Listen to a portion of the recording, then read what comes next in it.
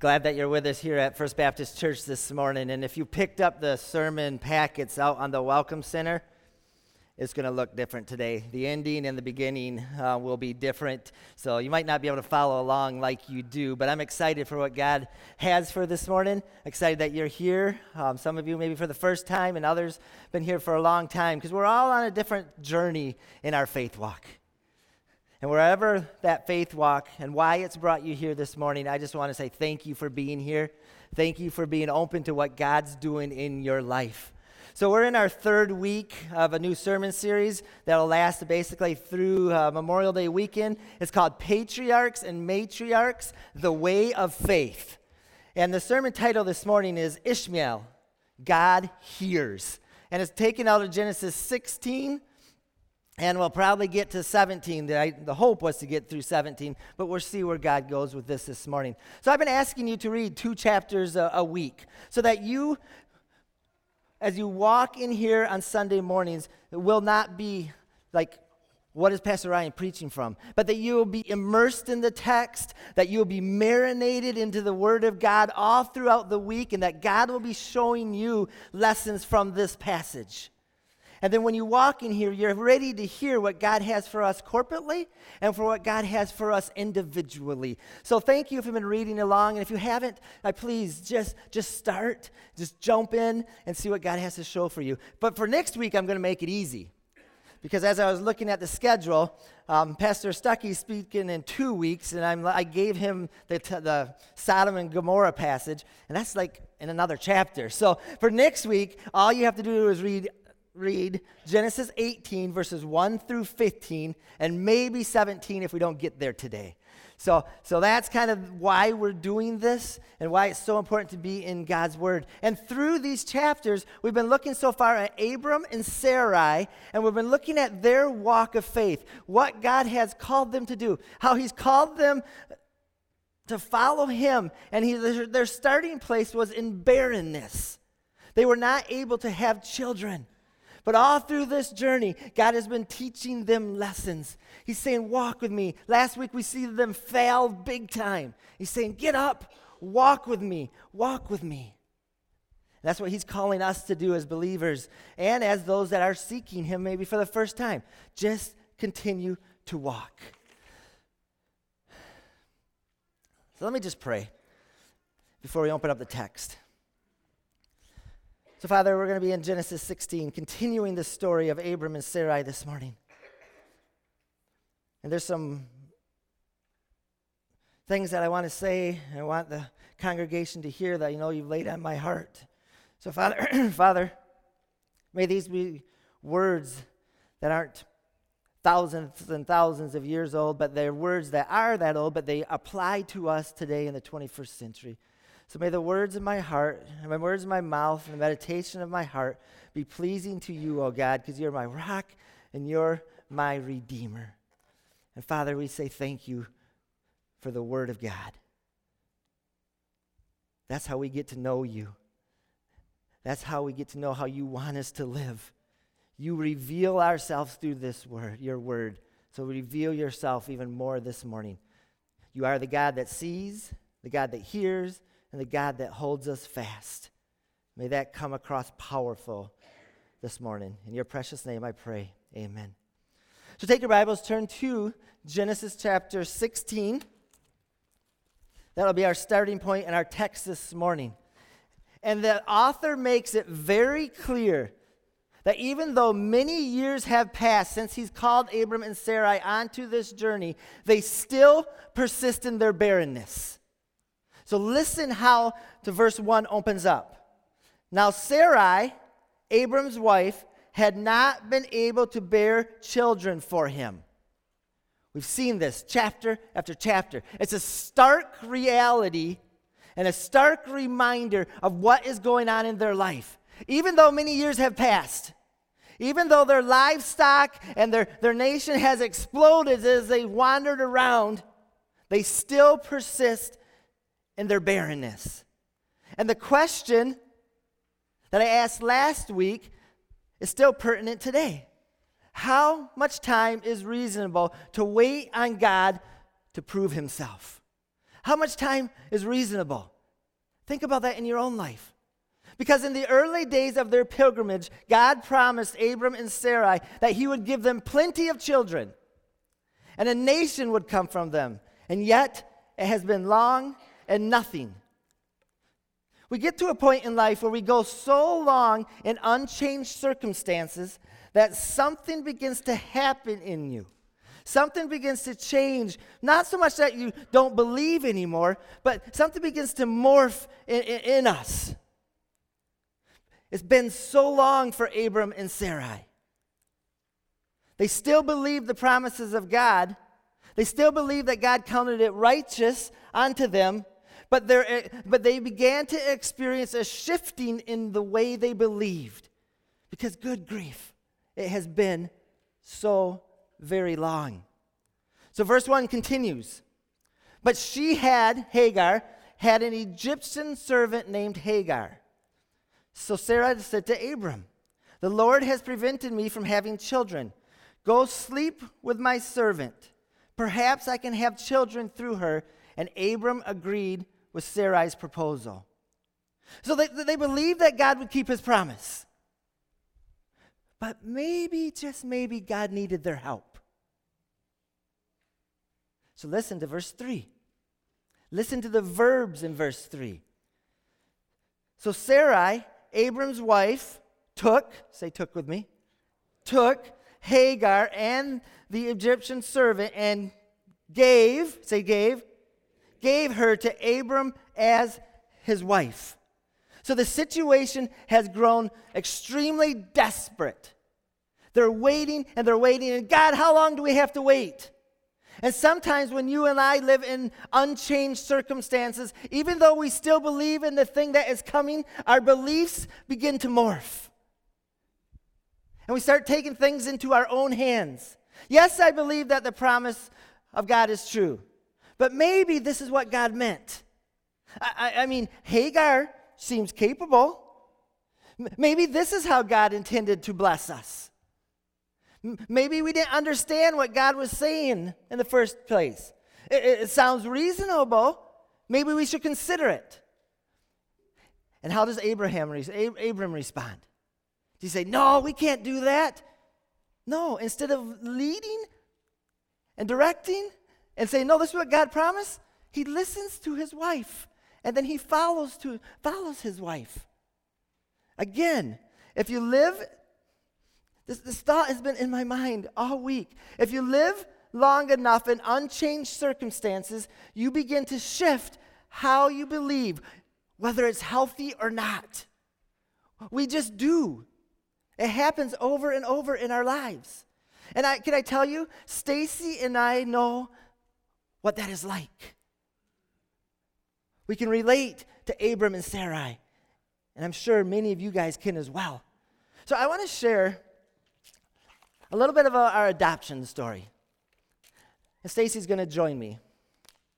So go back with us to 1991. We began dating. I was smitten with her. Everything about her. Her looks, her personality, her faith, her desire to do what God wants her to do in her life. And it was on one of our first dates, couple months into it, she said, Ryan, just so you know and be aware that God is calling me to adopt someday. I want a large family. I wanted 3 kids. She wanted at least 6 or more. And part of that is going to happen through adoption. So I stuck with her. We pursued. We got married. And our love for each other grew and grew and grew. But also our faith grew. God gave us so many opportunities to grow in faith. But life was not always easy.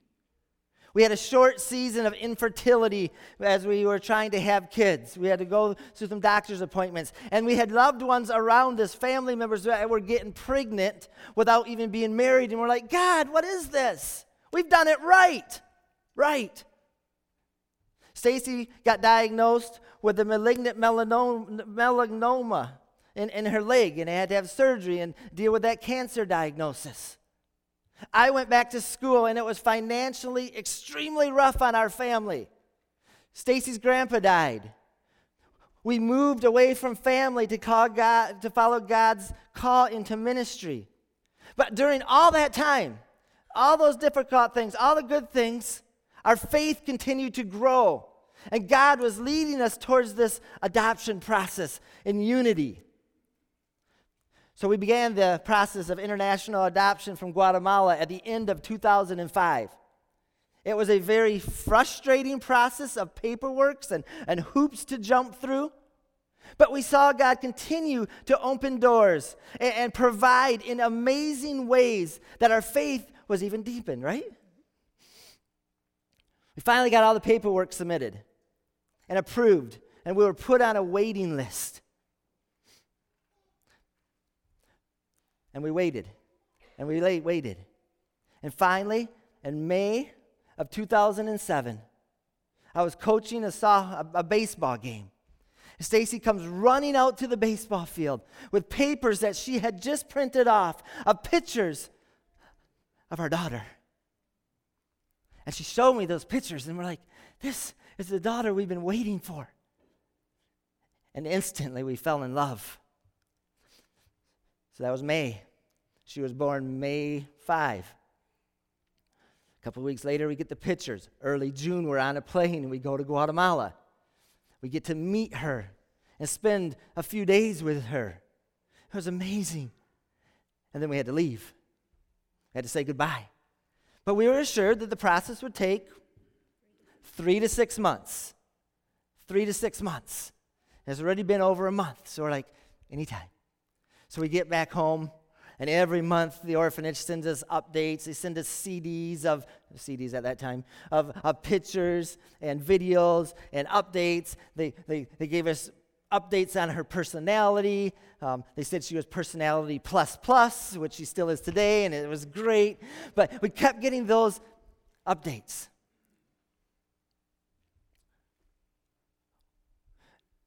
During that time, we made it through the whole Guatemalan process, through all the court systems, and everything was working out like they had told us to do. She was legally our daughter, but the municipality holding her birth certificate would not release it. She was stuck. This municipality contacted our agency and said, we want money for her birth certificate. And our agency said, we're not going to pay that. And we weren't going to pay that either. And we were stuck. 5 months turned into 6 months. 6 months turned into 7 months. And during that time, right about 6 or 7 months, we moved up here to be your youth pastors in January of 2008, right in the middle of some of our hardest faith adventures that we've ever been on. And then on January 1, 2008, all adoptions closed in Guatemala. They shut the door. The ones that were in process were allowed to continue. So we were in process. She was legally ours, but we still couldn't get that birth certificate. And all of our friends that were adopting that we had met, all their daughters and sons came home, but not our daughter Anea. 8 months turned into 9 months. 9 months turned into 10 months. And her 1-year birthday was approaching. And if you know Stacy's heart, it was hurting. And she wanted to be with her daughter for her 1-year birthday. It was a very, very dark time for us. No help from any source, no word on when this was going to end or how it was going to be resolved. And we waited. And we felt like Abram and Sarai saying, God, how long? How long? So Stacy's going to share a little bit of what she was feeling and walking through at this time. Okay. Well, I can't stand in front of that. I'm too short, but okay.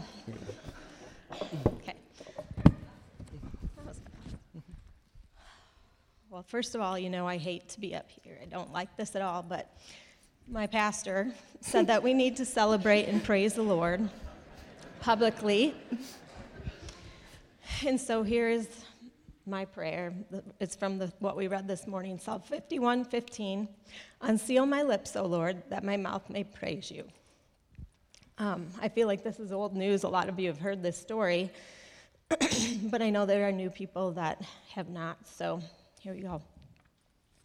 So Ryan explained And he was going to just speak this, and I was asking him, so what were you saying? Because he knew I wasn't going to come up here. And I said, so what are you going to say? Like, how are you going to say this? And he started telling me, and I'm like, yeah, but it was this. And so he's like, you really just need to do it. So here I am.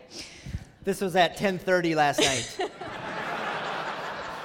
It was a good thing, because I wouldn't have done this all week. That would not have worked out. But so up until that point that he explained, I was doing pretty well. I had always had a very strong faith. And it was at this point that my focus started to shift from being on God to what he could do to what I was missing out on Anaya. And the fact that she was literally being held hostage. I would have done anything to have her home, and I could not understand why God would keep her in an orphanage and not allow us to have her in our home. I explained as if she was sitting on the bridge of my nose, and it was like there was not a second of the day that I was not consumed with her and praying over this situation. But nothing. Proverbs 13:12 says, hope deferred makes the heart sick. And oh, was my heart sick. I was growing weary and sad and angry. And then one of the moms that got her daughter home already told me that I just needed to have more faith. And I remember thinking that that was the most insensitive thing she could say at the time, because I knew beyond a shadow of a doubt God could do it. And I just couldn't understand why he was choosing not to. And it crushed me. For the first time in my life, I felt like my prayers were falling on deaf ears, and my faith was shaken. I remember getting so angry at God and crying out to him about why he was not intervening. I remember putting my fist up to God and saying, if this is the way you treat your child, then I really don't want to be a part of this. But that didn't last long, because I knew if I didn't have God, I had nothing. I really had to rely on him, but I was at rock bottom. So I placed my hopes strictly in him at that point. It was ugly and messy, and I didn't know what end was up, pretty much. I was a mess. And it was about that time we got a call from our adoption coordinator, and she said, due to the fact that Anaya has been here for so long, and they'd never had this situation before, they were going to start charging us for her care. We had already paid so much, depleted our savings. I was like, no, you know what? That's not going to happen. I will come down and take care of her myself then. And they said, no, we don't do that. Well, if anyone knows me, Mama Bear comes out real strong, and I don't do phone calls, but I hung up the phone with them, and I called the founder of the orphanage, Heather Radu, and I explained our situation to her and told her what my plan was. I said, I want to come down there, I want to take care of her, I can't do this any longer. And she was like, yeah, that's a great idea. I was like, oh, well, you better tell your people, because they told me no, and she said, I will take care of it. So Ryan bought 4 boys and I one-way tickets to Guatemala, and I lived there for 7 weeks, and God miraculously got us our birth certificate. This is like the Cliff Notes version of the story. The trip, the experience, the walk of faith that we were on was the second half of that Proverbs 13:12. But a dream fulfilled is a tree of life. And I wish I could say that immediately everything was fine and I was just right back in my faith, and it's been a very difficult journey. That we went on and did a second adoption. It wasn't easy. I kept my focus squarely on Jesus that time, and it was a totally different experience. But the point was that I took my focus off of God, put it on something else, and I can see the strange things that I'm glad that the Bible includes Sarah and Abraham's stories, because the faith, they're still included in that hall of faith, and that's so important to me, because I know that, yeah, I had a rough time, and God brought me through it, and he can still count it to me as righteousness. over there. Put that down. So you see why I love her? But I wanted to, we've read Abram and Sarah so many times. I wanted you to hear a real life story of how we get into that type of situation, how we get stuck in that same type of woe is me, and we don't know what God's going to do, and we start doing some desperate things. We see the circumstance, it hasn't changed. Yeah, we still believe that God can do it, but maybe we change the narrative a little bit. Maybe we don't react the way we should. And the longer we persist in unchanged circumstances, our mind and our hearts begin to play tricks on us. And you listen to other things that you would rather or otherwise not listen to. And if we're honest, we all can say, how many say, I've been there before? The rest of you are lying.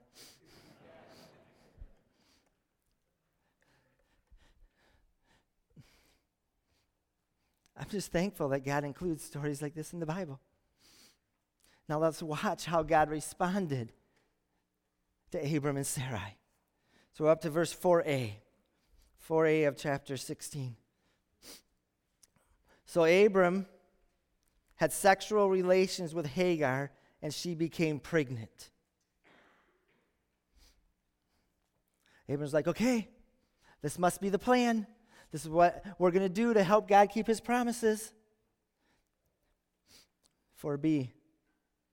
But when Hagar knew she was pregnant, she began to treat her mistress Sarai with contempt. And I want to shout back in time. What did you think was going to happen? When you choose sin, it never works. It never works out like you hope it would, because God hates sin, and sin separates you from God. And it separates you from the God's best in your life. Verse 5. Then Sarai said to Abram, this is all your fault. I put my servant into your arms, but now that she's pregnant, she treats me with contempt. The Lord will show who's wrong, you or me. Abram replied, look, she's your servant, so deal with her as you see fit. So Abram and Sarah, they follow through on their plan, and now they start fighting about it. Sarah's like, this thing is on you. Abram's like, you're the one who came up with the idea. She was your servant. You deal with it how you want. Leave me out of it. I want nothing to do with it.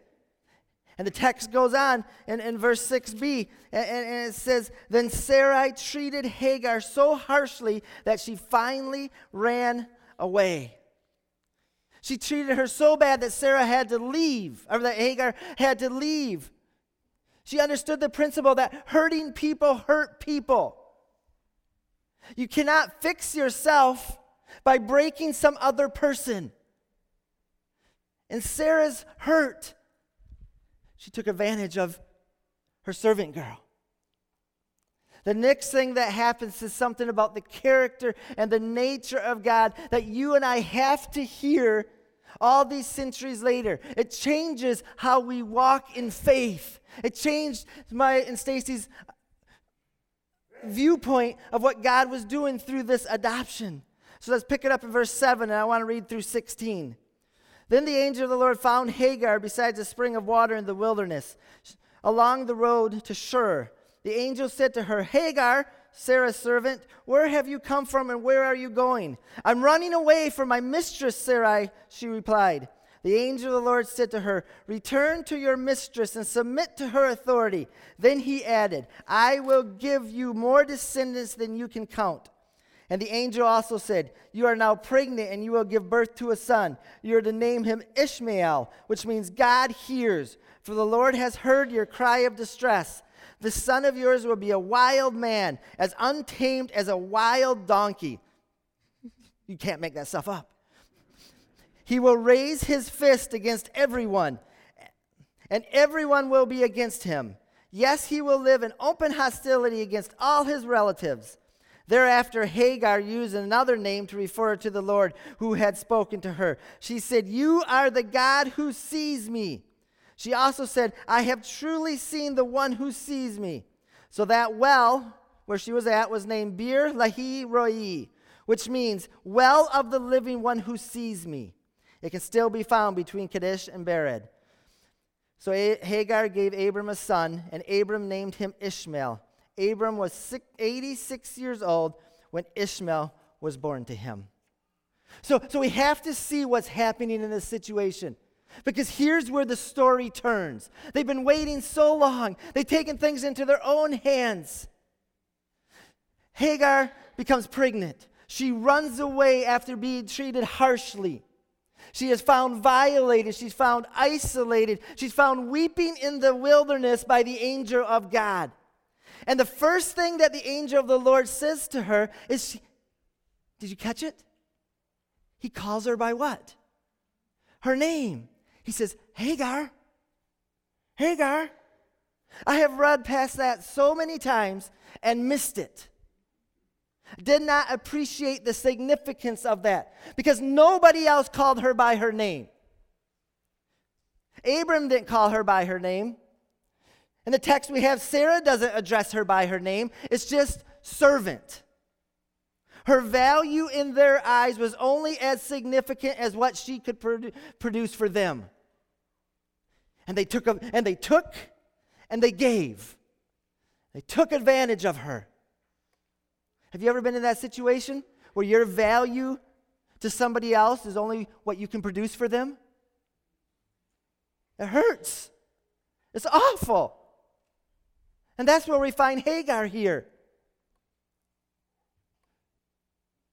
The Lord paid attention to her and said, Hagar, Hagar, you are pregnant with a son, and you are to name him, what is it? Ishmael. Ishmael means God hears. You are going to give birth to God hears. So here she is. Just put yourself in that situation. Put yourself in Stacy's situation or whatever situation that you're in. Here's Hagar in the middle of the wilderness, abandoned, violated. There's not a friend to be found anywhere. And she encounters the God who hears. When no one else wanted her, when no one else would pay attention to her, God shows up. And she could relate, I think, to Psalm 139, verses 1 through 12. She understood what the psalmist was going to write. Oh Lord, you have examined my heart. Now, envision her sitting underneath this tree. Oh Lord, you've examined my heart and know everything about me. You know when I sit down and I stand up. You know my thoughts, even when I'm far away. You see me when I travel, when I rest at home. You know everything I do. You know what I'm going to say, even before I say it, Lord. You go before me and follow me. You place your hand of blessing on my head. Such knowledge is too wonderful for me, too great for me to understand. I can never escape from your spirit. I can never get away from your presence. If I go up to heaven, you are there. If I go down to the grave, you are there. If I ride the wings of morning, if I dwell in the furthest oceans, even there your hand will guide me, and your strength will support me. I could ask the darkness to hide me, and the light around me to become night, but even in darkness, I cannot hide from you. To you, the night shines as bright as day. Darkness and light are the same to you. Hagar met with the God who hears and sees and held her fast when everyone else was throwing her away. So what does she do in response? She gives God a name. She says, you are El Roi. You're the God who sees me. In this place where I thought I was all alone, I wasn't. And this is the first time in the Word of God where a human gives God a name. And God accepts it, and I go, holy cow, that is amazing. And it's from a female Egyptian servant who was far away from home. She's been violated. She is weeping under a tree, and she gives God a name. And right there, we are introduced to a powerful theme that carries out throughout the rest of the Word of God. We see it over and over and over. The God that we serve is a God that hears, and a God that sees the cry of those who are desperate, who are outcasts, who are violated, who don't know what to do. And we see that all through Scripture. I wrote down about 6 or 7 different ones. Leviticus, don't take advantage of the foreigners who live within your land. Treat them like native-born Israelites and love them as you love yourself. Remember that you were once foreigners in the land of Egypt. I am the Lord. Deuteronomy 9:17 verse through 19. For the Lord God is the God of gods and the Lord of lords. He is the great God, the mighty and awesome God who shows no partiality and cannot be bribed. He ensures that orphans and widows receive justice. He shows love to the foreigners living among you and gives them food and clothing. So you too must show love to the foreigners. Next one. Jeremiah 11:17. I will give back your health and heal your wounds, says the Lord.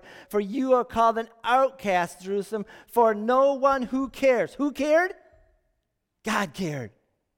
And we can keep moving right on through. But then we see Jesus in Luke chapter 4, when he goes to his own hometown in Nazareth. And he picks up the scrolls, and this is what he says. The Spirit of the Lord is upon me, for he has anointed me to bring good news to who? The poor. He sent me to proclaim the captives will be released, that the blind will see, that the oppressed will be set free, and that the time of the Lord's favor has come.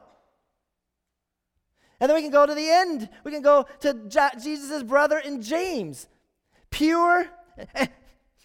And he's addressing the church, the people, and saying, there's some religion that is fluff, but this is the type of religion that has grit. Pure and genuine religion is in the sight of God the Father, means caring for the orphans and the widows in their distress and refusing to let the world corrupt you. Are you hearing my heart, church? The one undeniable call in our walk of faith is this. We have a God who sees and hears everyone. The down and out, the desperate. Have you looked at others through the eyes of Jesus Christ? Have we looked at one another? The orphan, the widow, the refugee, the outcast, the addicted, the down and out, the mentally ill, those that are crying out to God the way that Jesus, the God who sees, does.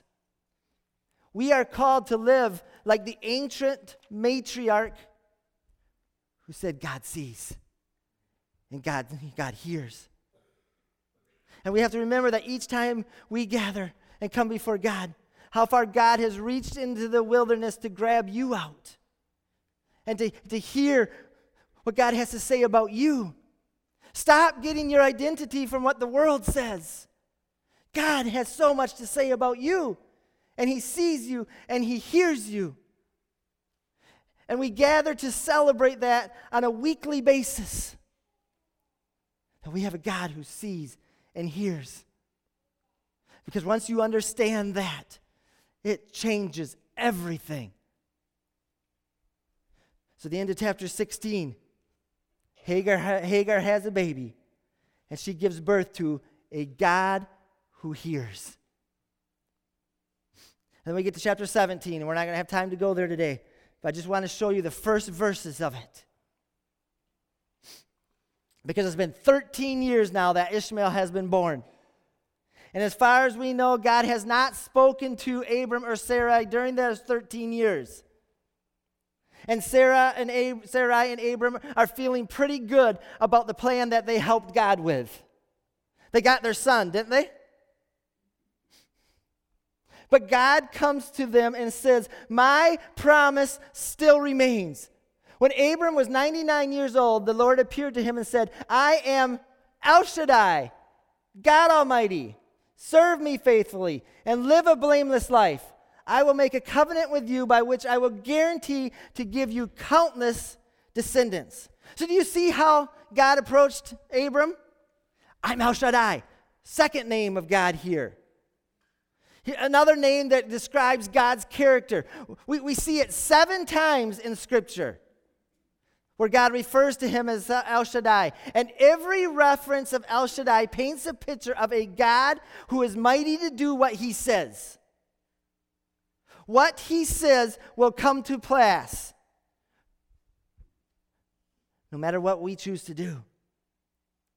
God does not reprimand Abram about having a child with Hagar.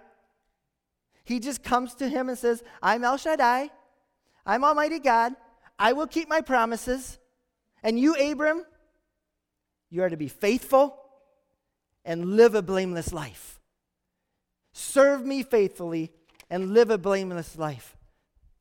And this hits Abram like a 2x4 across the head. Because verse 3 says, Abram fell face down on the ground. And Abram realizes that he and Sarai made a choice that God did not want them to make. And that he needed a wake-up call. Don't we all need that once in a while? Well, we stroll, we're on our faith journey, and then we kind of veer off when hard things come. Or when we have doubts, or when we have questions. And God's like, wake up, whack! I'm still going to keep my promise. I'm still going to do what I said I was going to do. God knows what you're going through. I don't know what you're going through. There's 300 people in here. We all have a different story. But God knows you and God sees you. Just like he saw Abram and Sarai, and just like he saw Hagar. God knows you and sees you, and he will hold you fast as you walk with him. Do you believe that? Is that part of your faith journey? Dave, come on up, Dave. Is that part of the journey that God's got you on? Maybe this morning you had to be whacked across the head and say, you know what? God sees me. Maybe you're in a life of sin. God sees you. Repent. Turn. Maybe you're been violated. Maybe you're hurting so deep. God sees you. He not only sees you and hears you, but he will hold you fast. Now I want you to think about that as you think of the Ukrainians sitting in their home and in their churches this morning getting bombed. Doesn't that change how they live? Like their God sees them and hears them no matter what they're going through? And we sit in comfy pews. Chairs now, yay. And we complain. But we have a God who sees us and hears us and holds us fast. So we got a short video to lead us into the next. You want to explain it more? All right. Good. This is a Ukrainian family that understand this principle.